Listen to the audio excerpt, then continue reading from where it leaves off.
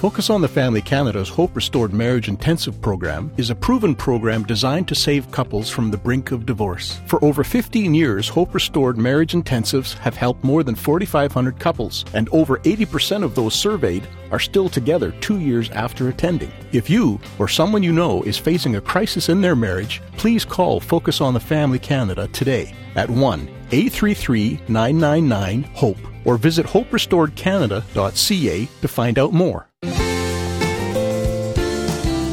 Now, with freedom always comes responsibility. So by letting go of one thing, you also leave them to their own consequences of the things that they're doing. My favorite is always the easy one is music. That you can give a teenager, you now have the freedom. It's up to you to make your own decision about music. What you listen to, that's between you and God. However, if your little sister is caught on your phone listening to some of that stuff, then you're going to lose your phone for a day. You need to make sure that's just true of any adult. You have to be held responsible for your own behavior.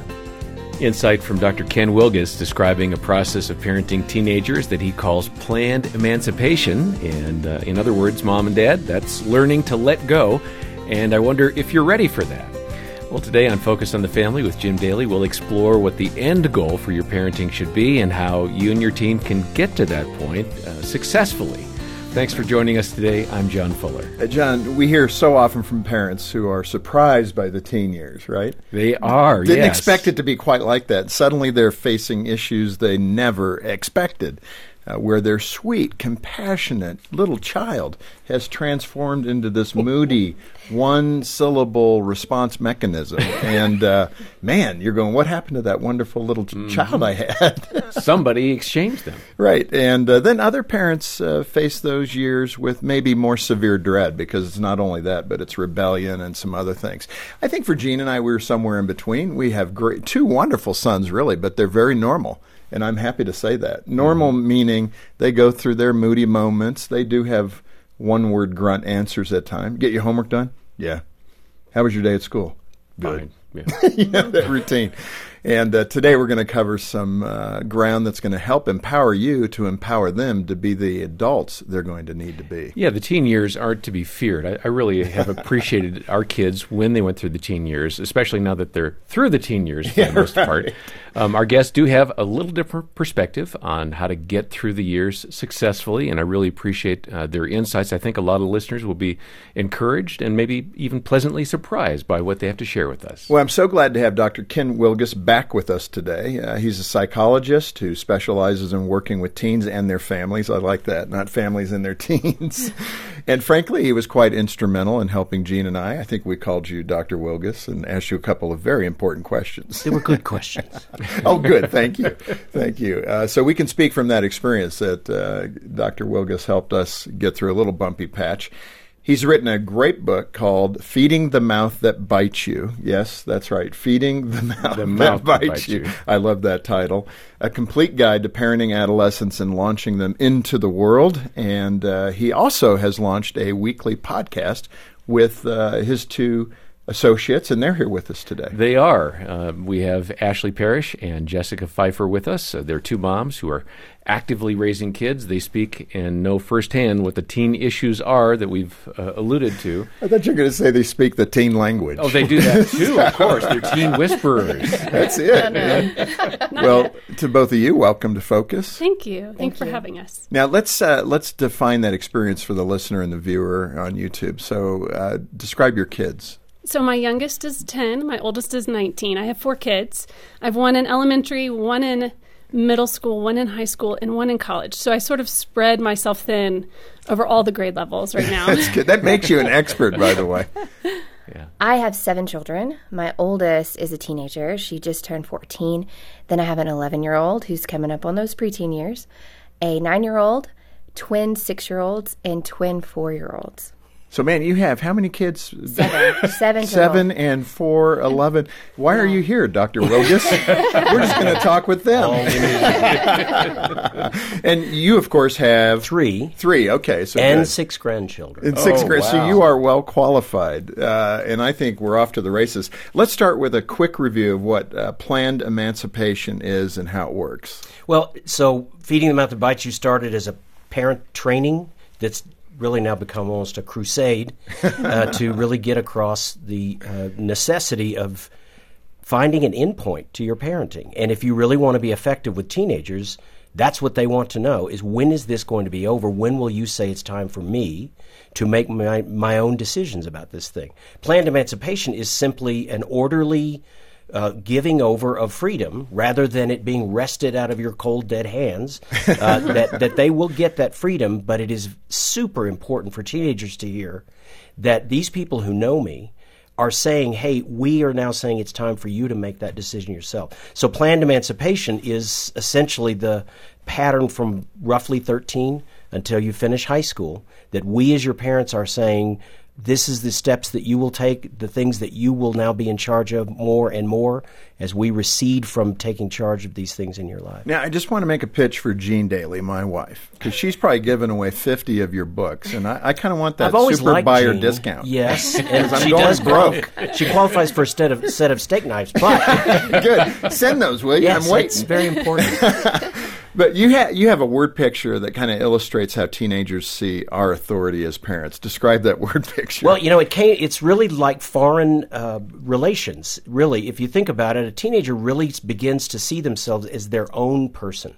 Well, if that's the way they see it, then if you can picture your teenager like this nation state, divided into different sort of sub-states of different things they have to handle, schoolwork, friendships, money, all of these things. The hard part about this analogy is that if that's your teenager, then you are occupying troops in their territory. That's how teenagers feel. Mm-hmm. So if you think about their reaction, like how was school, fine, all that, that's the response of an occupied nation is what this feels like to many teenagers.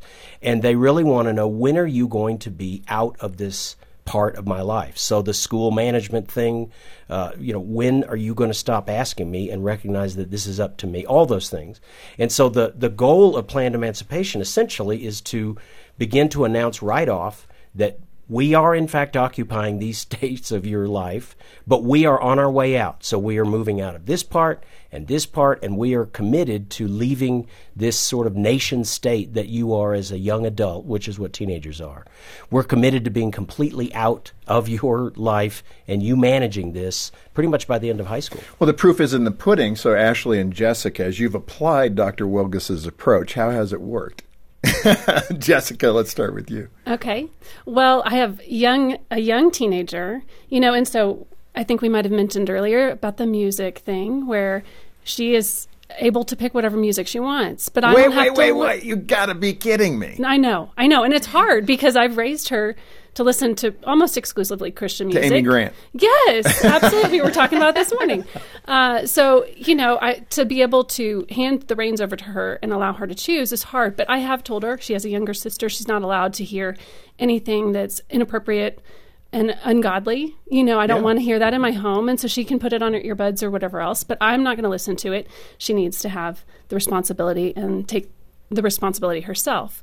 Then I have older teens, though, and I've completely let go of a lot of areas. He's 19. He's in college. I don't have really much control at all in his life. And I think that there's stages along the way that are intermediate, of course, too. So it's hard, though, as a parent who really wants to be involved and likes a sense of control. This is a hard way to parent. I'm going to come back to that in just a second. But Ashley, what's been your experience deploying the get out of Dodge strategy? Well, it works. And so I think whenever you continue to use these strategies that Dr. Ken talks about, then you see the results and you see that your relationship isn't hindered, but it's growing. And there's a trust that your teenager is, your teenager is having a trust in you because you're recognizing them as a young adult. Right. And so it's just worked so well. The music was the first one for us as well. But there comes a time when we as parents need to realize that either we can hand over the reins in these areas or they're just going to do it behind our backs anyways. And it just goes so much better if we as their parents hand over that and they feel respected. Yes. Mm-hmm. Versus them, listening to it at their friend's house. Right. Or, it's the only place that they can do that. And then they're hiding it, and then that just creates conflict. Well, that's right. And now back to you, Dr. Ken. So you have counseled thousands of parents You've seen this in play in a variety of temperaments, as Jessica was mentioning. Why do we fall into that trap? And you use the term, actually, unexamined parenting. Mm-hmm. Yes. What do you mean by that? And how do we examine ourselves better to be more effective at the very job that we want to do? Well, in a lot of parents' defense, we've had a cultural confusion for about 100 years. Like, the modern sense of adolescence is a new concept. So a lot of times we don't rethink how we parent our kids, because that's how we were parented. So current parents don't know that childhood comes to a natural end by about 13, and they just carry on with what they were doing before. I can't tell you how many parents are like, well, it's the same thing my dad did, and I don't know why I should do any different. I said, did you like your dad when you were 15? No, I didn't like my dad at all. I'm like, yeah, so why would you keep doing this? So some of that is just ignorance, but the other part is, especially among Christian families, a sense of, but we're serious about this. So we aren't going to just be lax and let the worldly influences come in. We're going to do a better job. It feels like even a more righteous approach. It's what's so great when I listen to Ashley and Jessica. These are strong moms, and hearing them get it and know that this is actively the thing we should do, develop self-respect in our teenagers, is just so exciting for me to hear that, this isn't a passivity, and this certainly isn't a giving up on godliness for our kids. It is, in fact, the opposite, increasing the effectiveness of parenting with teenagers. This Focus on the Family broadcast will continue in just a moment.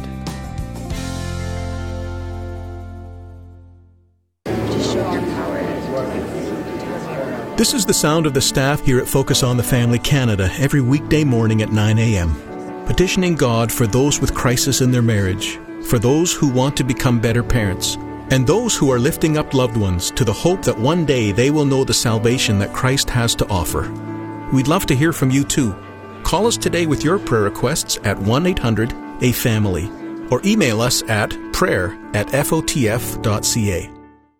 I was really struggling as we walked through the aftermath. It just felt like every day was a struggle. It was hard to breathe sometimes. It was hard to just function day to day, and it was so lonely. When Carrie learned of her husband's affair, she felt betrayed by God.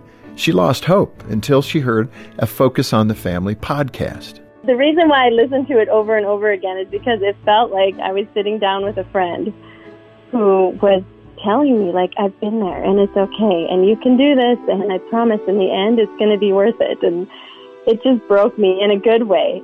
I'm Jim Daly. Working together, we can heal more broken marriages like Carrie's and give families hope. Please join our marriage restoration team. Call 800, the letter A in the word family. That's 800-A-FAMILY. Or donate at focusonthefamily.ca/give.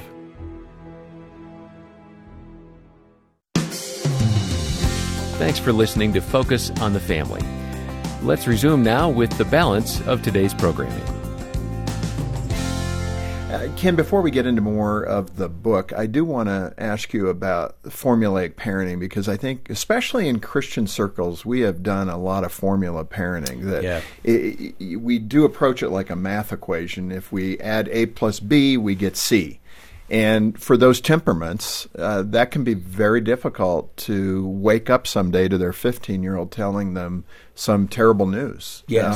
And wait a minute, the formula didn't work. Why not? Well, because it's not a formula. It never was. That's the point. And I feel bad for parents like Jessica and Ashley's generation that parenting, like my parents did a good job. I don't think they ever thought about their parenting. Mm-hmm. They were raising kids, like raising livestock. You get them and go and just sell them off. It was never this intense focus of how am I doing? Right. And it makes it much tougher. And you're right. I have parents that have read so many things. But parenting is not like math. It is like sailing. You know where your goal is, and you kind of have to tack left and right. There's lots of things you're going to do wrong, and much things that you should have done that you didn't do. But all of us are that way, and what you're aiming for is good enough, and especially as Christians, it has to include recognizing that, thank God, this is not my job primarily.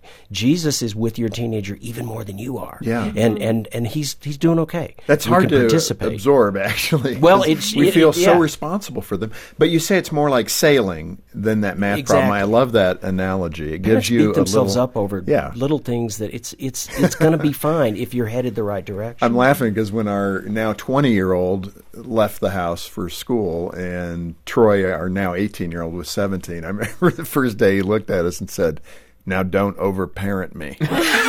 Just because Trent's gone. That's pretty good. Using the same language right back at you. That's good. That's good. He's smarter. He's a smart boy. It's funny. Ashley and Jessica, let me ask you, describe where the emancipation process has been most difficult for you. Ashley, let's start with you. I think Jessica and I can both agree. Okay, wow. Because we have similar personalities and expectations in the way that we raise our family. The biggest struggle has been letting go of how they keep their room. We are both neat and tidy moms, and we keep, a neat and tidy house. And so to give over the reins to our teenagers when they turn 13, because it's one of their first freedoms on how they keep their room or if they keep their room clean at all. But she enjoys the freedom, and when it gets really bad, she'll clean it, but I've got to let go. And it's hard. It's a struggle. I mean, I've sent pictures to Jessica, and she has sent me pictures. Look at this. And we just encourage each other. We've given that freedom, and it's not a privilege.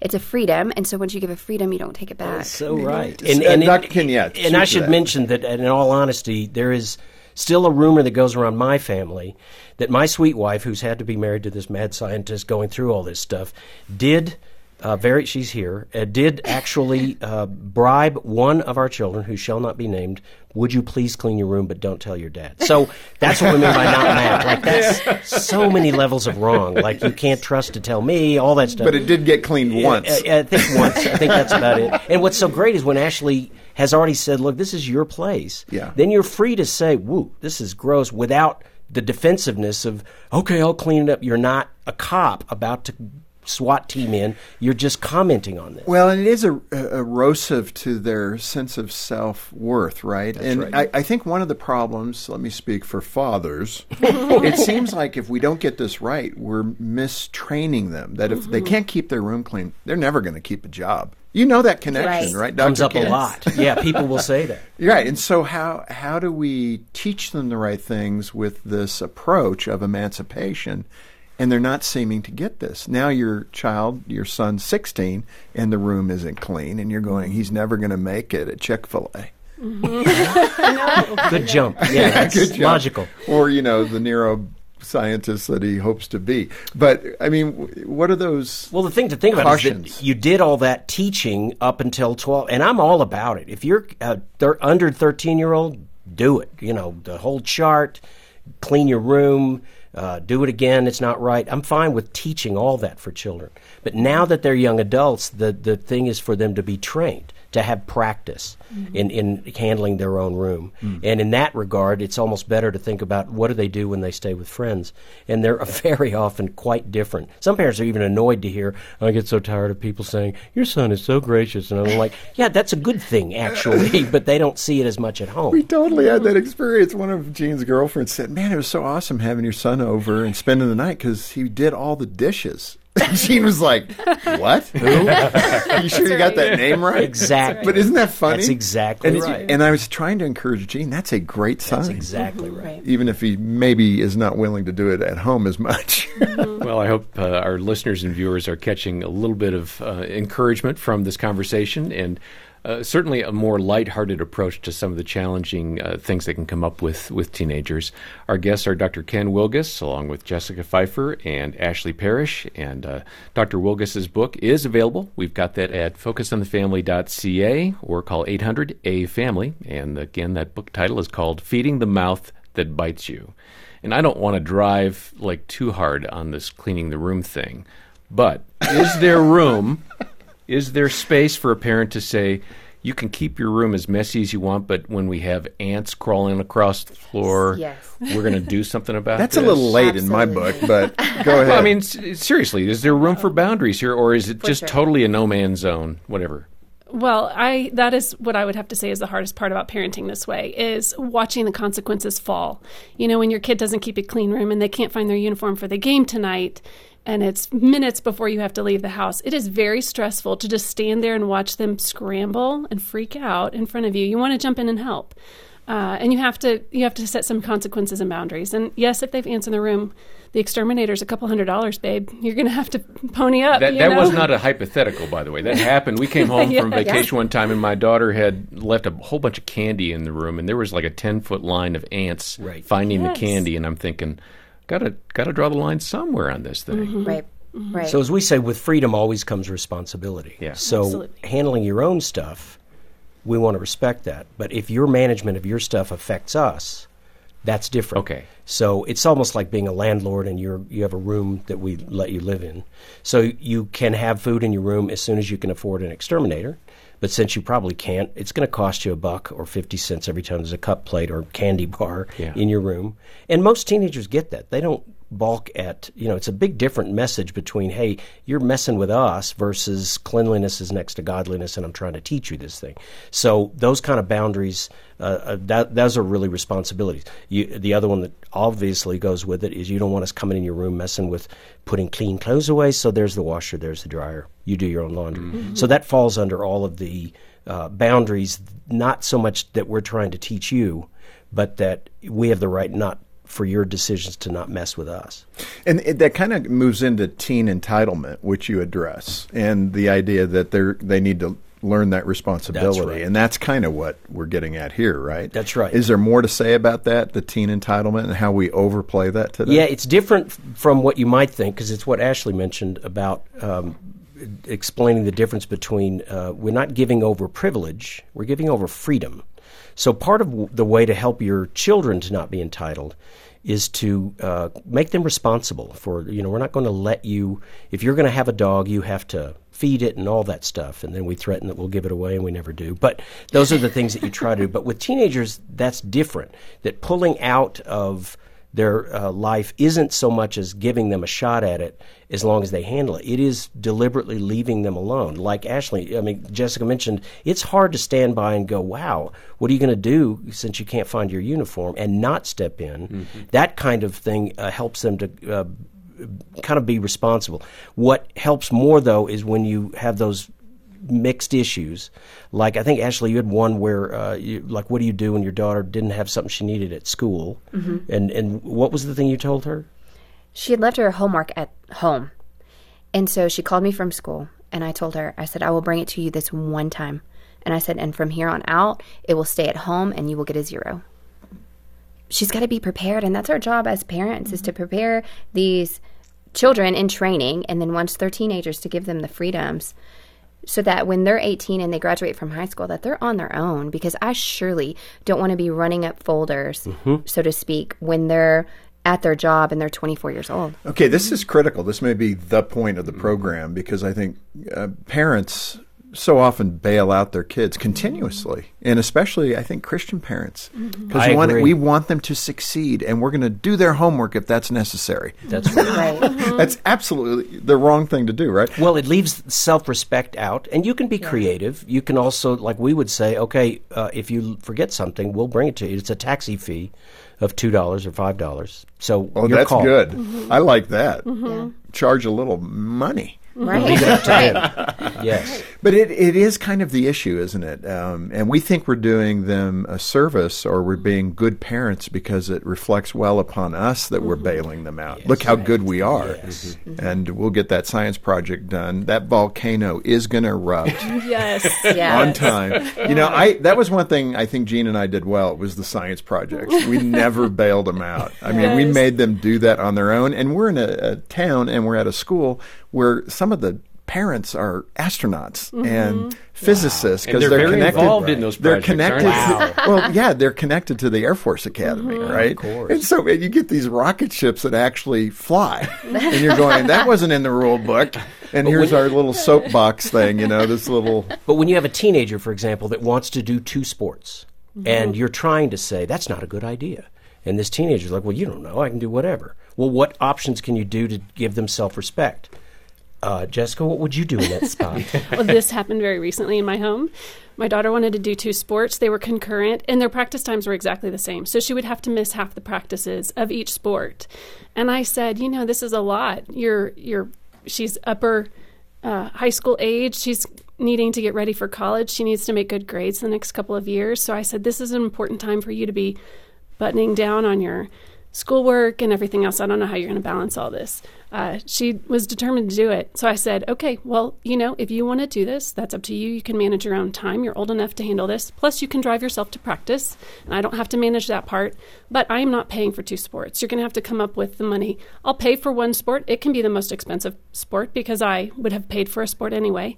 But the other one you're going to have to cover. So, man, she was doing yard work and babysitting and everything else to make it happen. She did it. It's tough. It's not been working out very well. Yeah. It's a lot of time, but it is a lesson to be learned. She might not do this again.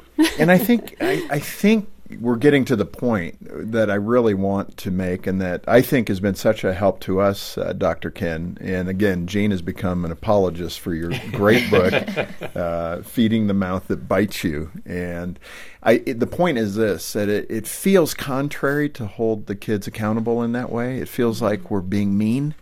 But in fact, we're being what they need because they need to learn that responsibility. And that's what's so absent today in parenting, don't you It's think? really true. And it's the kind of thing that, there'll be parents that will pick up the book and they're like, oh, yeah, we already kind of get this. We hadn't used the words you're doing, but we kind of get it. And then, but there are some that really, it almost hits them as the wrong way to do it. And that's why it's so important. I love the podcast where we have 2 strong moms that are very nurturing, because to a nurturing mom, leaving, like Jessica mentioned, her daughter to have to pay for this and not bailing around, that feels worse than not, it feels unloving. Right. But the thing you have to think about is, but to bail them out is to be disrespectful. And to give your young adults self-respect, you have to pull back and leave these things more to their own decision-making. So it's one or the other. You can't think about it as, well, but I'm going to always go for being loving and bailing them out without thinking about, but what are you going to do to help them build self-respect? Yeah. There's so much to cover. So let's hold over. Let's go another day, and we'll cover some more territory out of the great book and your great experiences. Can we do that? Yeah, sure. Great. Sounds All great. right, let's do it. Well, and in the meantime, make sure you contact us here at Focus on the Family to get a copy of Dr. Wilges's book, Feeding the Mouth That Bites You. We've got copies of that. We also have a free parenting assessment that takes just a few minutes. It's online, and it'll help you see where you're strong in your parenting and maybe some areas to work on and maybe even let go of. Again, our phone number is 800-A-FAMILY. Online, we're at focusonthefamily.ca. John, let me also mention that we'll link to the podcast so folks can find that. And I encourage you to give to this family outreach as well. We're listener-supported, which means we're counting on you to help meet the needs of families across Canada. And working together, we can strengthen more marriages, equip parents like we've done today, rescue preborn babies, and so much more. So just get in touch with us. And if you can, join us in the ministry here at Focus on the Family Canada. And you can donate and find resources once more at focusonthefamily.ca. And on behalf of Jim Daly and the entire team, thanks for joining us today for Focus on the Family. I'm John Fuller, inviting you back as we continue the conversation and once more help you and your family thrive in Christ.